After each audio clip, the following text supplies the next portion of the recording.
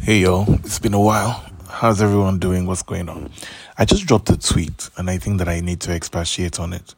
It's about, I was reading an article on a website and it was talking about this concept of gender equality. Many of you already know the arguments between men and women about every woman that asks for equality is a feminist and wants to take over the world and emasculate the men.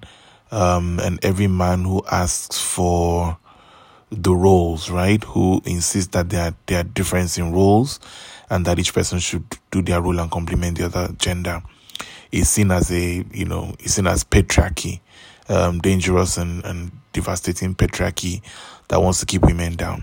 So that's the general argument. So I think that the article was asking the question about, at first it went into the concept of equity versus equality, equity being the concept of fairness, right? Equality being then equality is where they then went to try to define that there are two kinds of definitions for equality, which is what I want to focus on. So equity is fairness. I think the person was just trying to say, I think he was trying to say, when we ask about equality of the sexes or the genders, are we really asking for equity or equitable treatment, right?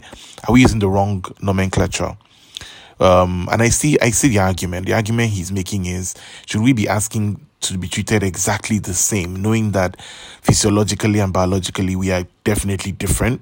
We are wired differently mentally, we are wired differently physically, and nature seems to imply that we are supposed to be doing two different things, but we need each other, essentially complementing roles, not the same roles. In some things, voluntarily and willingly. So he's not saying you should force a woman to cook or clean or whatever it is. He's saying some of us are more wired to change the tires, and to, you know what I mean, than the other gender, which is more nurturing and things like that. Essentially, if you leave men with babies, for instance, it's very unlikely that they would take as good care just natural instinctively as a woman would. I think that's his argument. So he's not trying to be insulting in any way. But it was very interesting. And I was fascinated by how his mind was working. Anyway, so he gets to the point about equality and he says, okay, so even if we leave the fact that we are not trying to do equitable treatment, right? We're actually trying to be equals. His question was, does equality mean the same or similar? Which is the argument I just explained. But his examples were simple. He said, the reason why this question is important is not so much about whether a woman really wants to cook or clean or whether a man can take care of the kids, because we found out that they can if they are pushed to the wall, right? So if you leave a man and his wife dies, God forbid, and he doesn't want to remarry, he can take care of the kids and the kids will be fine. Maybe a few bigger bumps and obstacles here and there, but they'll be okay. If a woman doesn't cook or clean, it's not the end of the world. There are women who actually kick ass in the boardroom and have no interest whatsoever in building homes and nurturing kids. And that's perfectly normal. So I think, but he was then saying that why is there still an expectation then from women for chivalry? Chivalry being, for those of you who don't know what that is, chivalry being men opening the door for you. I don't know if many of you are on Instagram. So there's this lady, I can't remember what her name is, starts from Z, that does these videos about how to be ladylike, right? So she will show an example of how to eat or how not to eat, how ladies should sit down or how not to sit down, what a man should do when ladies are approaching the car. He has to step forward before she gets to the car door, open the car. If she gets to the door of the bank, he has to step forward, open the door, pull out the chair when they get to the restaurant. That's chivalry, right? And that's what men are supposed to do, because the argument in this article is that whole chivalry thing for men, the expectation that a man should do those things, came from the concept that you're different and that a woman is different and she needs protecting. She deserves protection. She deserves a different, softer treatment. Right? So clearly a man is not going to do that to another man who he considers his equal. If we meet another man, for instance, you get into your competitive mode, it's normal. So you don't really see women as your competition in terms of not work-wise, don't get me wrong. I think just in terms of daily life and why is she not changing the car tire, or why is she not going out to struggle for fuel when there's a fuel scarcity, etc., etc.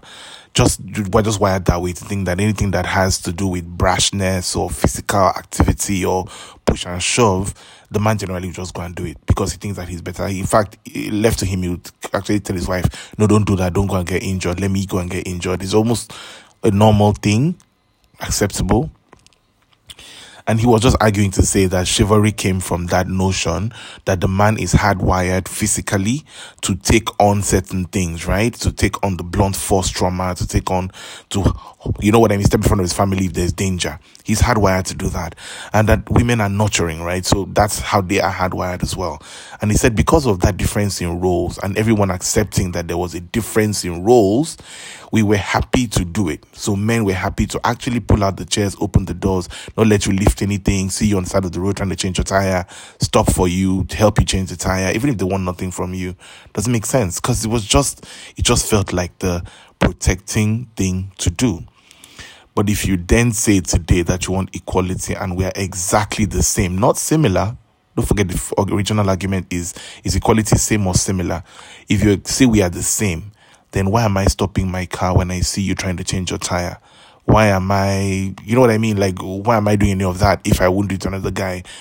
The argument is, are you then being a shitty person? If you see another guy struggling with tire, you could have helped and you just didn't help. So it's not even a gender question, right? It's something you should have just done anyway. But we know that's not how it works, right? It still stems from our need, the feeling that we need to protect the woman, right? From any sweat or labor or task or pain or hurt. Doesn't make sense.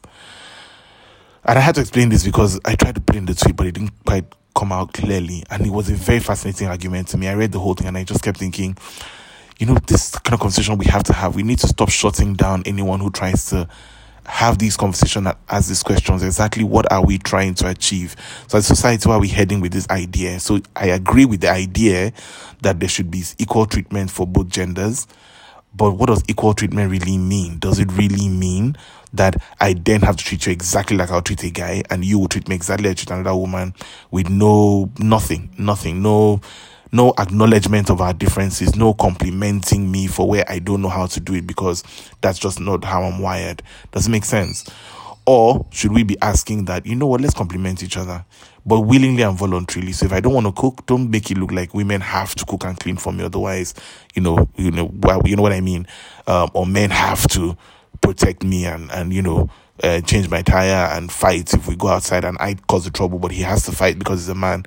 If we take those expectations away, then maybe we will get closer to the equality that we are all looking for. But we can't pick and choose which one we want when we want chivalry and then detest the submission that men require. Men feel like if not under me, but if I'm not leading you, why am I protecting you? I think that's the overall argument and debate that keeps happening is, why are you asking me to protect you and be nice and super sweet and soft to you if I'm not protecting you and you're not under my leadership at all? I'm not telling you what to do or where to go, how I think we should approach something, and you're not listening to me at all. You insist on doing your own way, but when there's a problem and you create a problem or there's a big issue, you want to push me in front of it to then be the danger absorber, if it makes sense. Anyway, I've gone on about it too long. I think you get the point. Let me know. Tweet at me at Roxzee, ROQZEE. Always, especially in this case, I'd love to hear your thoughts on it. Sorry I rushed a bit because this was very interesting and I wanted to get it out in my head. All right then. Thank you so much. Look forward to hearing from you. Cheers.